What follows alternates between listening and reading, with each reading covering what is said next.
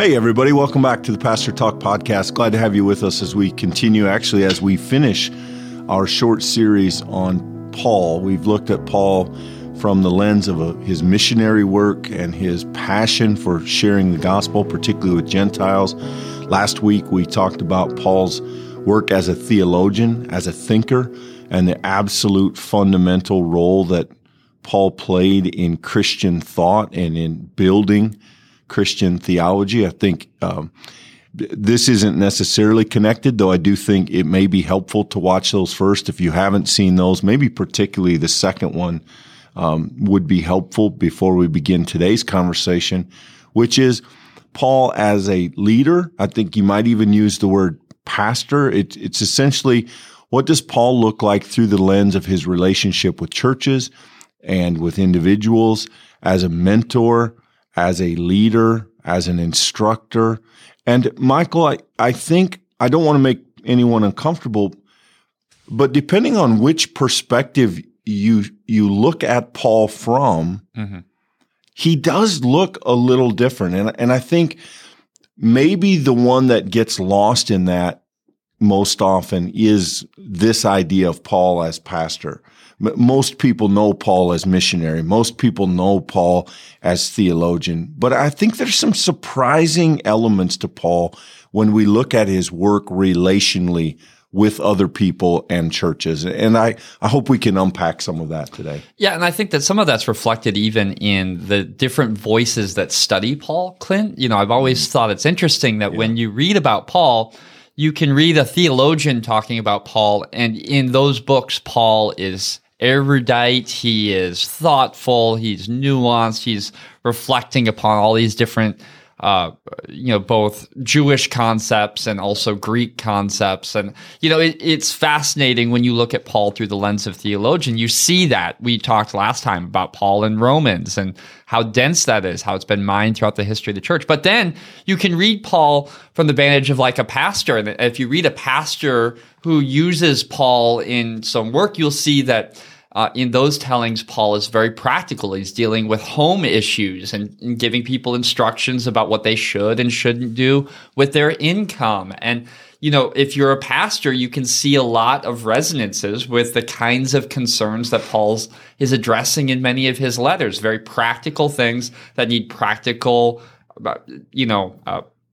responses. And then you have the very practical order of, Paul training people and what does that look like? And he brings them with him, and how does he fundraise? And so depending upon what vantage you look at Paul, I don't think you're finding a different person.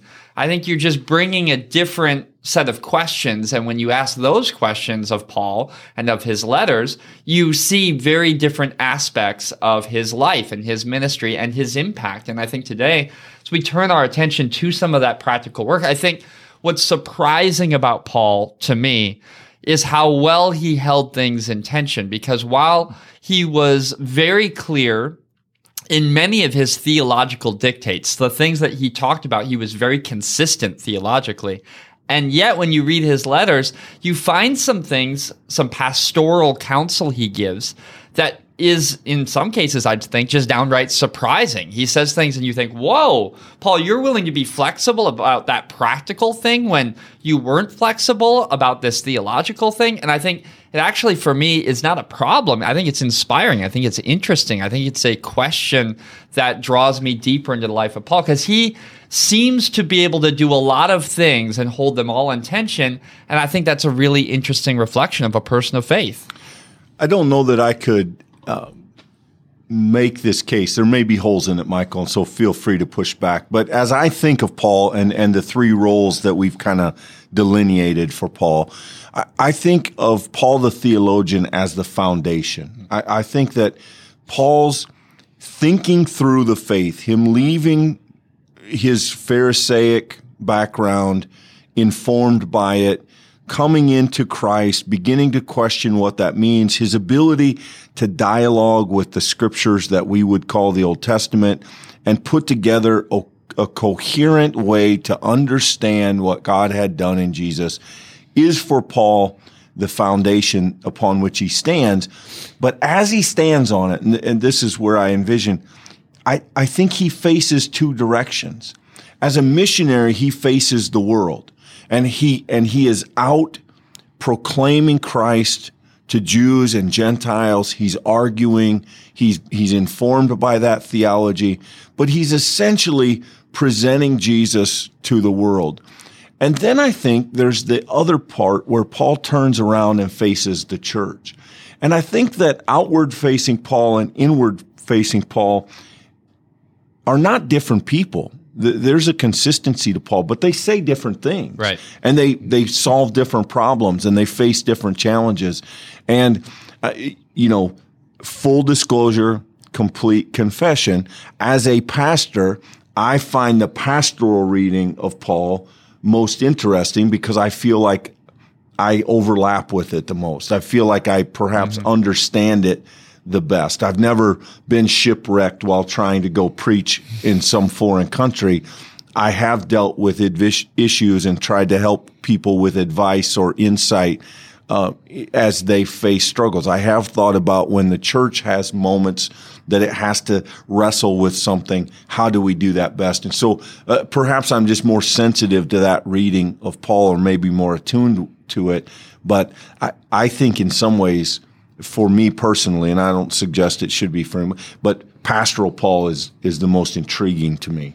So I think, Clint, and feel free to disagree with this, I think some people joining us here for this conversation may have, not the most positive, warm feelings for Paul. I think that Paul is a little bit of a divisive figure in the New Testament, especially if you're an individual who's read some of the sections of Paul where he's making very concrete statements about women and their role in the church, or you've heard Paul make argument about what conduct is and isn't in bounds with the Christian church. Not getting married. Yeah, right. Yeah. So there's a whole selection in the New Testament of things that has at different points in history been held up. Even Paul writing a letter to a slave owner has been used in American history for some very particular ends. So if you come to Paul that way, we might admit from the outset that there could be some really troubled waters here. You might not like Paul in the midst of the pantheon of New Testament figures. And that, if that's the case for you, that's understandable. In fact, that may be an interesting point to enter into this conversation. I would say, though, that when you read Paul from a pastoral perspective, Clint, I think what you begin to see is that Paul is, yes, a theologian in addressing some big universal things. That is in Paul, and we talked about that last week. But Paul's also a very practical, down-to-earth, deal with this issue individual. And if you overemphasize last week's conversation, if you overemphasize the broad umbrella of theological hard lines that Paul does actually draw, and you pretend that Paul does that in every situation, I do think you put yourself in a really precarious situation, because Paul will, for instance, make very specific instructions about the way that women should behave in church in one letter, and then another talk about his collaborative leadership work with women in the church, talk about women who are leaders, positive statements about that leadership. And so that's the kind of tension I think that is so important to talk about with Paul, because if you want to make Paul a one-figured person, then you're going to end up in some really strange dead ends. If you're rather willing to look at Paul from a multifaceted perspective, I think you see he has some absolutes that he's trying to live out theologically, but in his pastoral work, he's trying to be sensitive to the people that he's serving. And that spirit, I think, makes Paul a fascinating pastoral figure, because he tries to bring constant truth in the midst of human lived life, which is always in the process of transformation and conflict and all of the things that it is to be human, Clint. And we find Paul making some really interesting moves within that and counsel within that I think may soften him for folks who may come into the conversation, maybe even with a negative view of Paul. I'll unpack this, because it may not sound controversial, but I think there could be controversy in it. From our perspective, I don't think the idea of hearing Paul say different things as Reformed Christians, I think maybe that's an idea that we can be comfortable with. If you are a person that lives further on the right side, if you think of Scripture as kind of flat and uniform, if you think of Paul, or if you're uncomfortable by the idea that Paul may have spoken with different voices, obviously this is going to be much harder, and this may not sound acceptable to you. But I think, Michael, one of the things from our perspective that helps us is to be able to ask the question, not which Paul. Again, I don't want to assume Paul has like multiple personalities, but what is Paul functioning as in this moment? You know, if you read a book like Romans, yes, there's some pastoral moments in it, but that is far and away Paul the theologian. If you read 1 Corinthians, Paul, again, is informed by his theology, but the vast bulk of that letter is dealing with issues, dealing with problems, being a pastor. And I think when we read some of those statements that trouble us from Paul, it is helpful to be able to at least imagine the conversation. Is Paul here being a theologian making a statement for the entire church? Or is Paul being a pastor dealing in the context of these relationships and this individual or this place? And I think that's a helpful, if we can do that and if we can become comfortable with the conclusion we reach, I do think it helps in some of those moments. You know, for instance, I think Paul gets sometimes the perception is that Paul is kind of a strict legalist, right? That Paul is big on rules and laws. And there are moments when that's true. I think if you ask Paul where the theological boundaries are, those are hard lines. I mean, those are dark, don't cross, warning, do not overstep.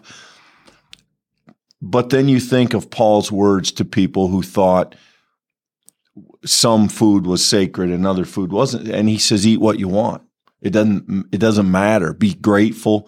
Don't offend your brother or sister by eating, and so there is a fluidity with which Paul approaches a lot of issues that I think gets overshadowed by those times that he seems inflexible. And when he's being inflexible, I think for the most part, not exclusively, but generally speaking, I think we see Paul being inflexible theologically, whereas I do think he's inclined to be pretty flexible practically. Yeah, and so maybe a practical example of this, just to bring one up. I think there's many here, Clint, but just to pick one.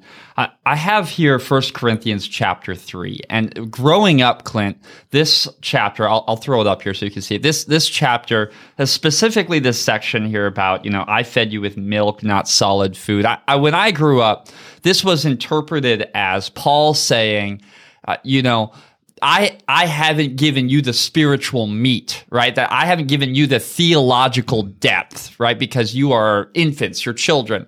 And the way that it was read was that what you want to be is you want to be this spiritual deep thinker. You want to be a person who has the theology, who can go deep in the faith. And the temptation of reading a section like chapter 3 here like that is you miss everything that follows, Clint, is actually about these people claiming whose team they're on. So I belong to Paul. I belong to Apollos. And then Paul goes on to talk about we're not in a competition. It's not about who did the planting. It's not even about who does the reaping. It's about the God who does both of it. And I raise that as just a practical example to say on the front end of it, it would be easy to make this statement. Hey, look, Paul's saying what you need is theological knowledge. You need to know the depths of the truth. When actually, practically, Paul is saying, stop picking teams. Stop picking mascots for your team. Stop thinking that it matters which one did the original planting or which one you get to call your spiritual father or which one you call your leader, because we're all following Jesus. That's the practical thing that Paul's addressing in that particular moment in that congregation. And in some ways, Clint, that's surprising. You think Paul would try to sort of dispel that with the theological, nugget with whatever truth that is and say, here it is, people. No, he's addressing a practical thing. He's saying, stop doing this. And there are theological reasons behind it. But Clint, this is chiefly an example, I think, of Paul being practical and speaking to a people and trying to address their concerns. Yeah, in fact, he uses their dividedness as the evidence that they're not ready for deep spiritual truth. Exactly. Yet. Exactly. For Paul, that is the sign that they're not yet able to process the things that he wants to tell them because they haven't even been able to do the simple stuff. There's another really fascinating example, Michael, that I have always thought was amazing. If you read a book like Galatians, and yes, there are people that will argue whether or not that's Paul wrote it, but for our purposes, that's Paul's letter. And if you read that letter, one of the primary issues that comes up is circumcision. And Paul just absolutely digs in his heels.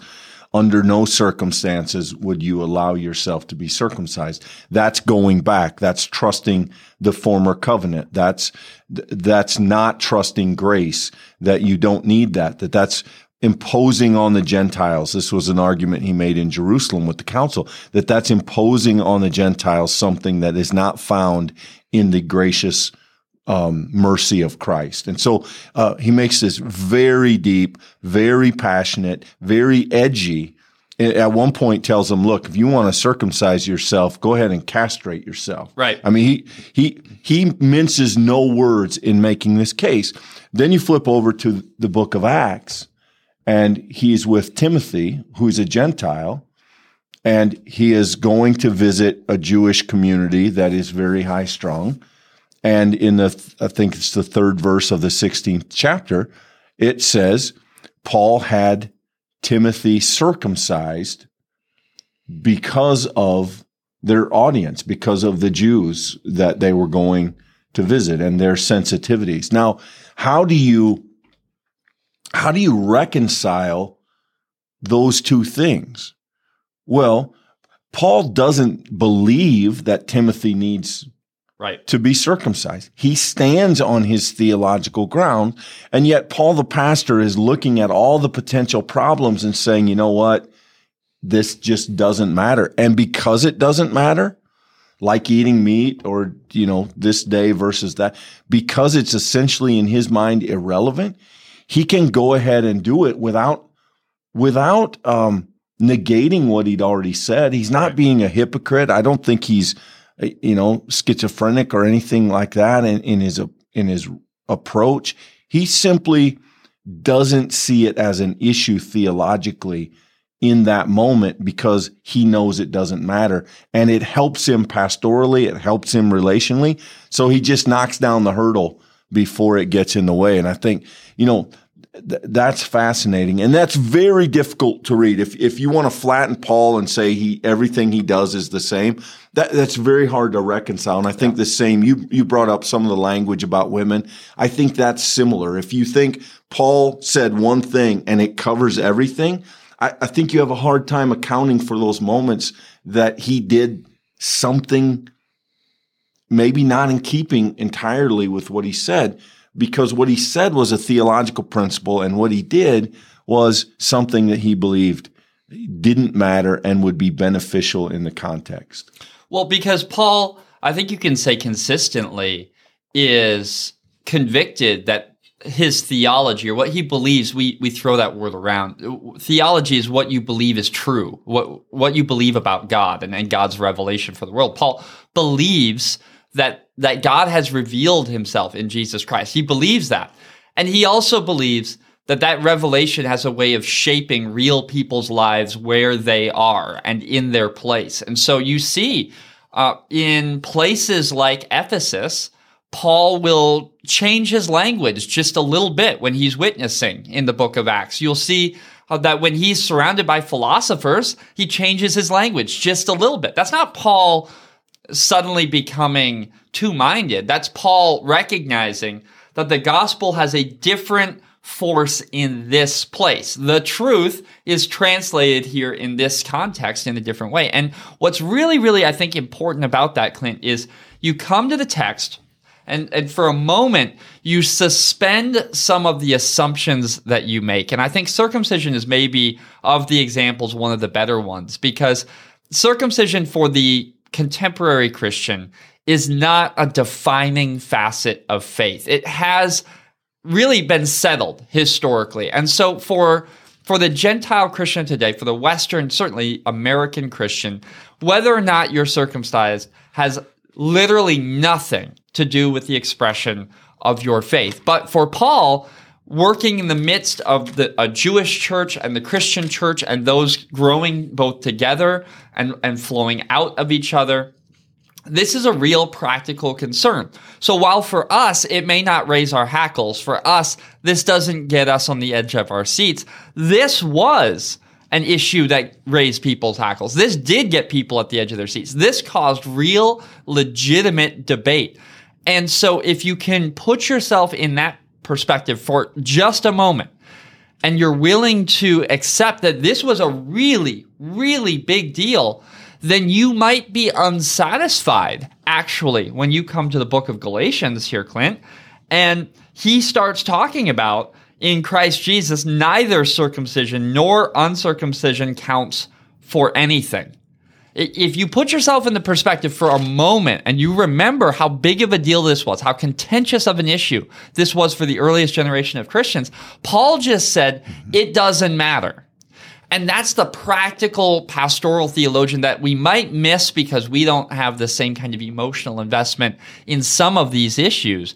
But friends, if we understand the powder keg that this was resting on, and you see Paul just dismissing it, saying, theologically, guys, we need to not get hung up on this thing. We need to hang our entire lives on Jesus. Clint, I mean, that is a strong theological statement, and it was controversial. And in some ways, I think it sets a model for how Paul expects the church to encounter our own worlds and the translation of the gospel within them. Yeah, it's a really fascinating moment that the same man who says, if you're circumcised, stay that way. If you're not, stay that way, then tells Timothy in the midst of one of his missionary journeys and meeting with Jews, let's just go ahead and do that. And again, I don't think that makes Paul a hypocrite.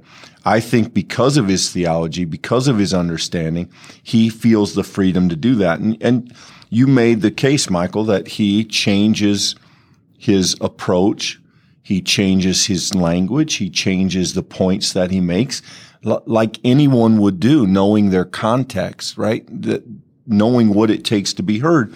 In 1 Corinthians, which again I would say is a very pastoral book, are those wonderful words that are well known.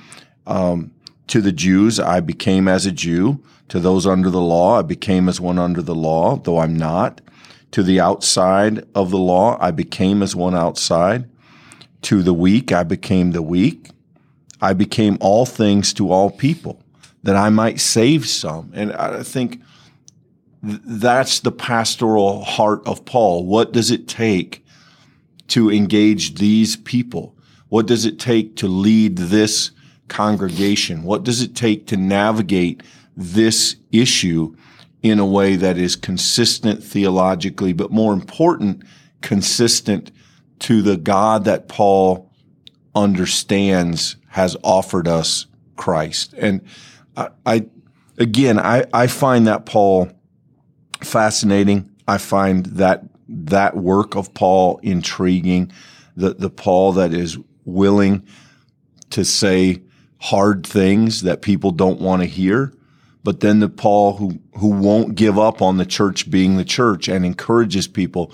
Though in amazing moments when he says, some of you used to be prostitutes and murderers and et cetera, and you used to do these things. Mm-hmm. I mean, if those things are accurate, that's a rough bunch. Right. And Paul continues compellingly to tell them, but that's not who you are now, so don't act like that.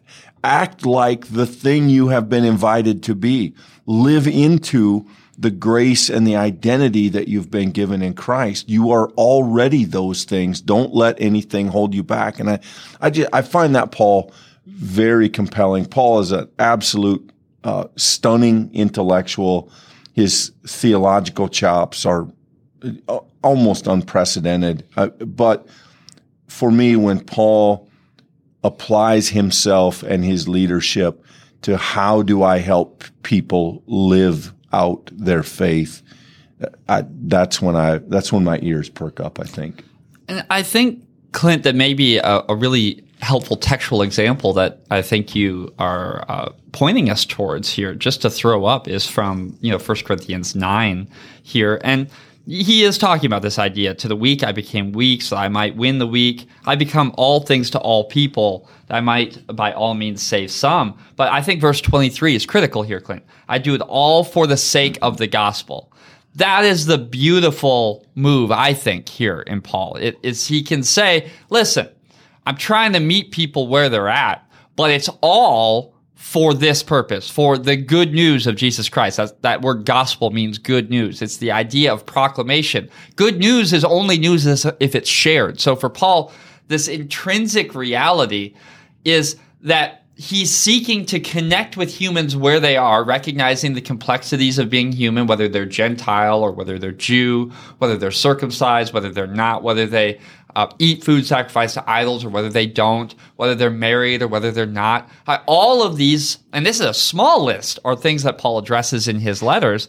In the midst of all of that complexity, Paul sees it all for the gospel. And note, it's the gospel. And I think if we had Paul, if we had the luxury of having him here at the table, we would have already talked way too much. What I think he would share with us would be an uncompromising view that Jesus has changed everything, that Jesus has transformed the world.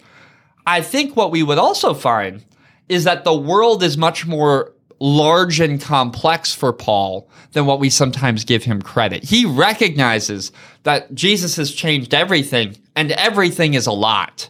And so he's trying to address people where they are. He's trying to speak words that are meaningful. And, when people get hung up on, what should I eat? What should I not eat? Which, by the way, Clint, some of those conversations still happen in our modern time. In some cases, for health reasons, for some cases, for spiritual reasons. When that happens, I think Paul says, let's not get hung up on that. Let's whatever you do, whether you eat that or don't eat that, do it to the glory of God. Whether you practice this day of rest or whether you practice a different way of Sabbath, do it to the glory of God. I think Paul is maybe comfortable with the interpretation of the gospel in a variety of contexts in a way that cuts against even some of our own cultural assumptions, Clint. If you're a Western American, you have this idea of individualism and free choice. Maybe we have gotten into the habit of thinking, yeah, but I've got my group. I've chosen this group and this is what we do. It's right. Maybe Paul does offer a critique for us to say, no, all of that is subject to the ordering of God's will. And our ultimate purpose is to discern that and then for that to have a real practical import in our lives. Now, that's messy, Clint. I mean, that opens the door to lots of difficult conversations. But maybe that helps us see why when Paul writes, he can often be very direct. I mean, the word that came to mind first was caustic, but I don't think he was intending to be caustic. I think he was seeking to make strong points to make it clear that it matters that you behave in the proper way. And so maybe that provides for us a little bit of evidence as to some of the difficulty of being people of faith. We too will have to have some direct and challenging conversations if we're going to live out the faith together. Yeah, I don't want to, beat this thing into the ground, Michael, but I think, again, Paul the theologian, when he feels like people go outside the bounds, he says things like, I handed them over to Satan or have nothing to do with them. And yet, in other instances where there's an argument in the church, he says, please help the people who are arguing. Please try to have unity. And Paul, his bias for the church is a oneness because he believes that oneness, most challenging in the form of Jew-Gentile in his context, but he believes that oneness reflects what God has done in the cross. For Paul, it's always about Jesus. But because of what Jesus has done, Paul believes that we are one people and that the distinctions and divisions that the world uses don't belong in the church. And so Paul can, on one hand, speak theologically about something like sin, and it's bigger than we think it is. Because when Paul speaks theologically about sin, he doesn't mean the things we do. He means the condition of our heart. He means our bias toward rebellion. He means our disobedience, our selfishness, the inner plagues. And when Paul speaks pastorally about sin, that's still there. Mm-hmm. But then he says, look, if you eat it, you don't sin. If you get married, you don't sin. If you don't get married, you don't sin.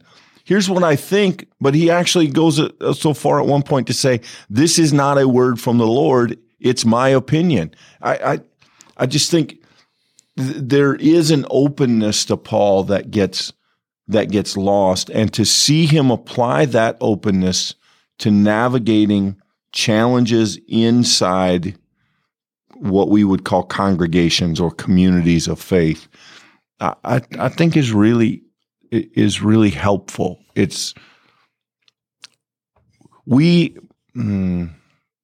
think we run the risk of doing Paul a disservice when we take Paul's pastoral words and try to build theology on them. I really think it only works the other way around. I think the theology has to inform the practical. I don't think it works well to go the other direction. And I think often we've tried to do that. Now, theologians, Bible scholars, historians could maybe tear that apart. But as I read it, Michael, I think you have to understand Paul theologically so that you can see how Paul's theology allows him some flexibility practically. I don't think you can start with the flexibility and get to the theology. I really think that's kind of a one-way street. Yeah, and you mentioned this earlier, Clint, but I think it's important that we emphasize, I think, what is a consistent note throughout Paul's letters. I think if you look at a book like the Corinthians, 1st and 2nd Corinthians, they're obviously a congregation with a lot of tumult. There's a lot of social things happening there. And so, in that sense, Paul's addressing a lot of things. It's like a lot of whack-a-mole happening in that letter. There are other letters like Philippians where that's less the case, where his instructions are more positive, more encouraging, and there's less directive, less sort of dealing with particular issues. Though, interestingly, if you look at Paul's letters, I think a constant crimson thread is the reflection of Christ in the unity of the body.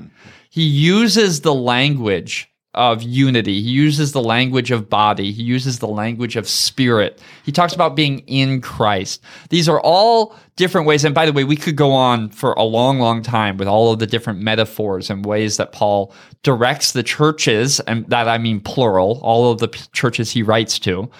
When he directs their attention to something, it is consistently to unity. And, I want to just give an example here from 1 Corinthians again, here, verse 18. He's about to talk about communion, and he's talking about there are divisions among you, and I believe it. There have to be factions among you, so it will become clear who among you are genuine. Paul has very harsh language for the factions that happen in church. He's going to go on to talk about the Lord's Supper and say that actually the way you're practicing the Lord's Supper shows not your unity, but your divisions. It shows your selfishness. It shows the ways that you're trying to puff yourself up and make yourself great. And he comes down hard, says this should not be the way that it is in the Christian church. And so, Clint, I think that is, in many ways, maybe even today, the most troubling aspect of Paul's pastoral theology is because that's hard work. I mean, if you take Paul at face value, if you just say, hey, Paul meant what he said, and he really cared about the unity of the church, let's for a moment believe that he conceived of the church as one body, then it is absolutely reprehensible when we find ourselves dividing the body, when we find ourselves cutting one another off from each other, when we find ourselves, one of his letters, Paul talks about, the church is having members suing one another. I mean, practically when the church fails to live out the difficult, painful, sometimes grueling work of living together. I don't want to pretend as if that's an easy task that we just set our mind to and it happens. But Clint, I mean, if you're willing to allow that the pastor, Paul, cared about the unity of the church and the people living peacefully, not just where they live, but in Christian fellowship with one another, that is a very strong and convicting marching order for what it means to be church. Absolutely. And I think that's a great example, Michael, because there we see Paul the pastor, but we see Paul undergirded by Paul the theologian. Why does it matter so much that the church acts like the church? Why are these divisions so troubling? Because Paul the theologian believes that in the cross of Jesus Christ, God has reconciled himself to the world. And that means that God has reconciled people to one another. In the grace of Christ, we are forgiven and we forgive. In the grace of Christ, we are brought into the person of Christ, the body of Christ. And as we join each other in that body, it then becomes an insult to the body. It becomes a foreign reality to let division and divisiveness fester within that body. And Paul believes that it's good for the church. But the reason it's good for the church is because it reflects the goodness of God in the covenant of Christ. And so those things are inseparable. And yet the same Paul will say in a couple of different instances, right there in the same letter, Michael, in Corinthians, hey, you have a guy doing something that's unacceptable. Put him outside of your fellowship in hopes that he will repent. Because it's unity can't be practiced at the cost of faithfulness. Unity can't be the blanket we all live under when there is sin and when there is things that go beyond the pale of how Christians are called to live and think. The same would be true in places like Galatians, where those outsiders were trying to sell a different gospel. They were trying to teach that you could be saved in Jesus, but you had to get circumcised to do it. And Paul says, absolutely, have nothing to do with them. So unity is the core of how Paul understands the church, but it's a unity that has to be centered in the cross, centered on the cross, and isn't negotiable in many ways, though how you practice it is. Eat that food, I'll eat my food. We'll come together for communion. We'll share a meal. We'll, be good to each other. But theologically or behaviorally, when you get outside of the bounds, there's danger to Paul. And I think, I think you need both lenses to understand Paul's experience and encapsulation of the gospel. You can't look at it from one or the other. I really think you need both. And we're not going to linger here. I don't think we'll stay here long, but I think it needs mentioned in a conversation about Paul, Clint, it's striking when you read his letters, how often Paul talks about things as practical as praying. And, if you're a theologian and reading Paul, it's easy to read past a lot of the stuff in his letters as fluff, right? He talks about these deep theological concepts all the way through Romans, and it would be easy to think that's who Paul is. Let's talk about grace. Let's talk about faith. Let's talk about reconciliation. Let's talk about atonement, right? Let's get into Paul, right? But you look at a book like Philippians here. This is Philippians chapter 1, verse 3. I thank my God every time I remember you, constantly praying with joy in every one of my prayers for all of you. Now, that's beautiful language. And if we dare to think that Paul meant it, that means that Paul's praying, that he's a man of spiritual discipline, that he is thinking of this congregation, that this isn't just platitude, it's not just happy theological vocabulary strung together in a sentence. No, Paul truly cares and is truly praying for these folks. And so it's, I think, just a very helpful frame, because when you have someone in the Bible like Paul, it's easy to put them up on a mantle and say that they are the illustration of perfect Christian. No, they're human. Paul, he's a human. He's a fully human person seeking to live out his faith. Now, he's brilliant. He is living at an incredibly important moment in the distribution of the gospel, in the spreading of the church and of the work of the Spirit. But he's also on his knees praying. That's my point. I mean, at the end of the day, Paul is also doing the same spiritual practices we're called to. And in that, he's just brother Paul. He's another disciple seeking to follow Jesus. And there's a way in which that humanizes him, I think, in a helpful way. Yeah.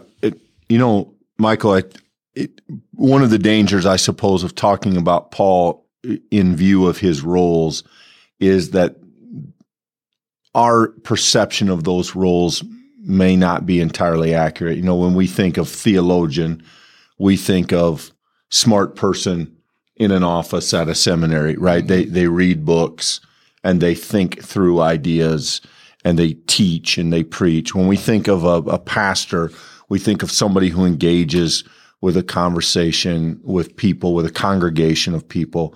When we think of missionary, we might think of some of the challenges. But there's a fascinating passage in 2 Corinthians where Paul's sort of apostleship has been challenged. And in the 11th chapter, he responds to that. And he gives what he kind of presents as his resume. In other words, people have been saying, what's so great about Paul? You don't need to listen to him. We've done more than Paul. We're better than Paul.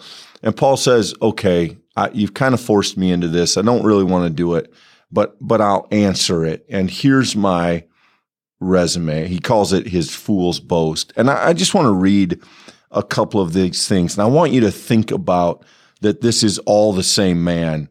The same man who brilliantly writes Romans, the same man who preaches and teaches, the same man who has taken the gospel throughout his world, also says this: I have far more imprisonments, countless floggings, sometimes near death. 5 times I have received the 40 lashes minus 1. 3 times I was beaten with rods. Once I received a stoning. 3 times I was shipwrecked, and then he goes on and on and on. I think at our peril, we forget that among all the other things Paul was, he was scarred, and he was bruised, and he was bent, and he was hobbled because of the punishment he endured for his passion about Jesus Christ. And we shouldn't separate that. When we talk about this man who is pastoring, when we talk about this man, Paul has literally earned his stripes. He has been beaten. He has been whipped, and he will not quit. His tenacity to continue to take what he believes to be God's saving word to the world and share it with people in whatever way that he can, and knock down whatever hurdles get in the way of people responding to it and living into it. I think we can argue about whether Paul should have said this or should have done that. Those are fine. I don't think we should forget this, that at the core of Paul is also a man who is unwilling to stop.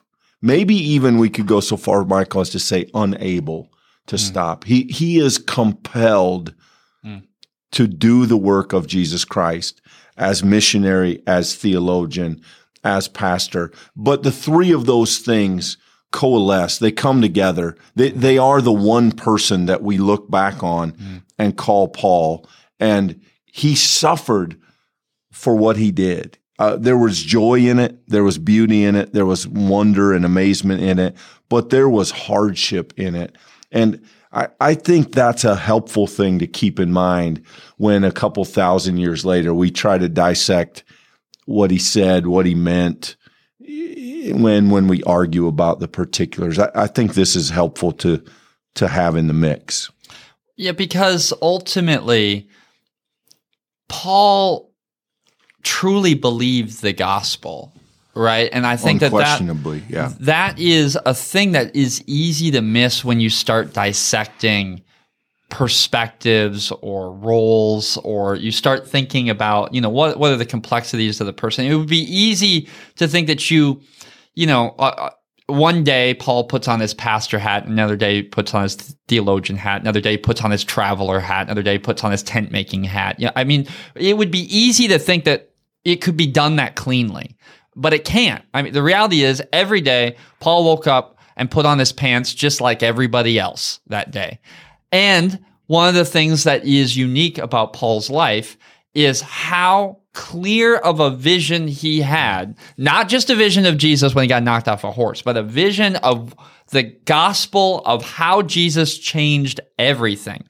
And he believed that to the very, very core of his being. So whether he was talking to a church that he knew well and was addressing pastoral concerns, or whether it was a church he didn't know well, like the Romans, and he's addressing much higher theological conversation. In the midst of all of that, in the midst of the beatings and the floggings and the trouble, the shipwreck, in the midst of all of that life lived, it was a person seeking to integrate the revelation of who Jesus Christ was. When we talk about the good news, we're talking about Paul trying to live it.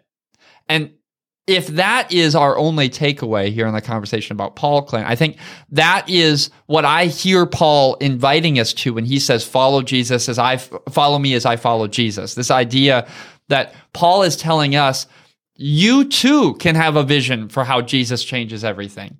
That good news can animate every part of your life. And if you're a person joining us for this conversation, then you share, like Clint and I, who are also in this circle, the constant need we need for that gospel to renew our vision. We need to be reminded that that revelation changes everything. There's a part of every one of our lives, practically, that can be shaped by that revelation. And friends, that is a beautiful gift to see in this man. Yes, you're going to read things that Paul wrote that are going to trouble you. They're going to challenge you. You're not going to read Paul and always think happy, fuzzy thoughts. That's not going to happen. But you can read Paul and be inspired by a man who believed that Jesus changed everything, who tried to take that seriously in people's real lives. And I think that we're called to do the same. I think reading Paul or considering all that we know of Paul, Michael, is both inspirational and humbling. When you get down to it, this is a guy who got up every day, who went out into the world to try and live the faith and share Jesus with people. And some days that meant that he preached and people listened and converted. Some days that meant he had to sit down and write letters to incredibly messed up churches. And some days it meant that afternoon found him chained to a post, taking a beating.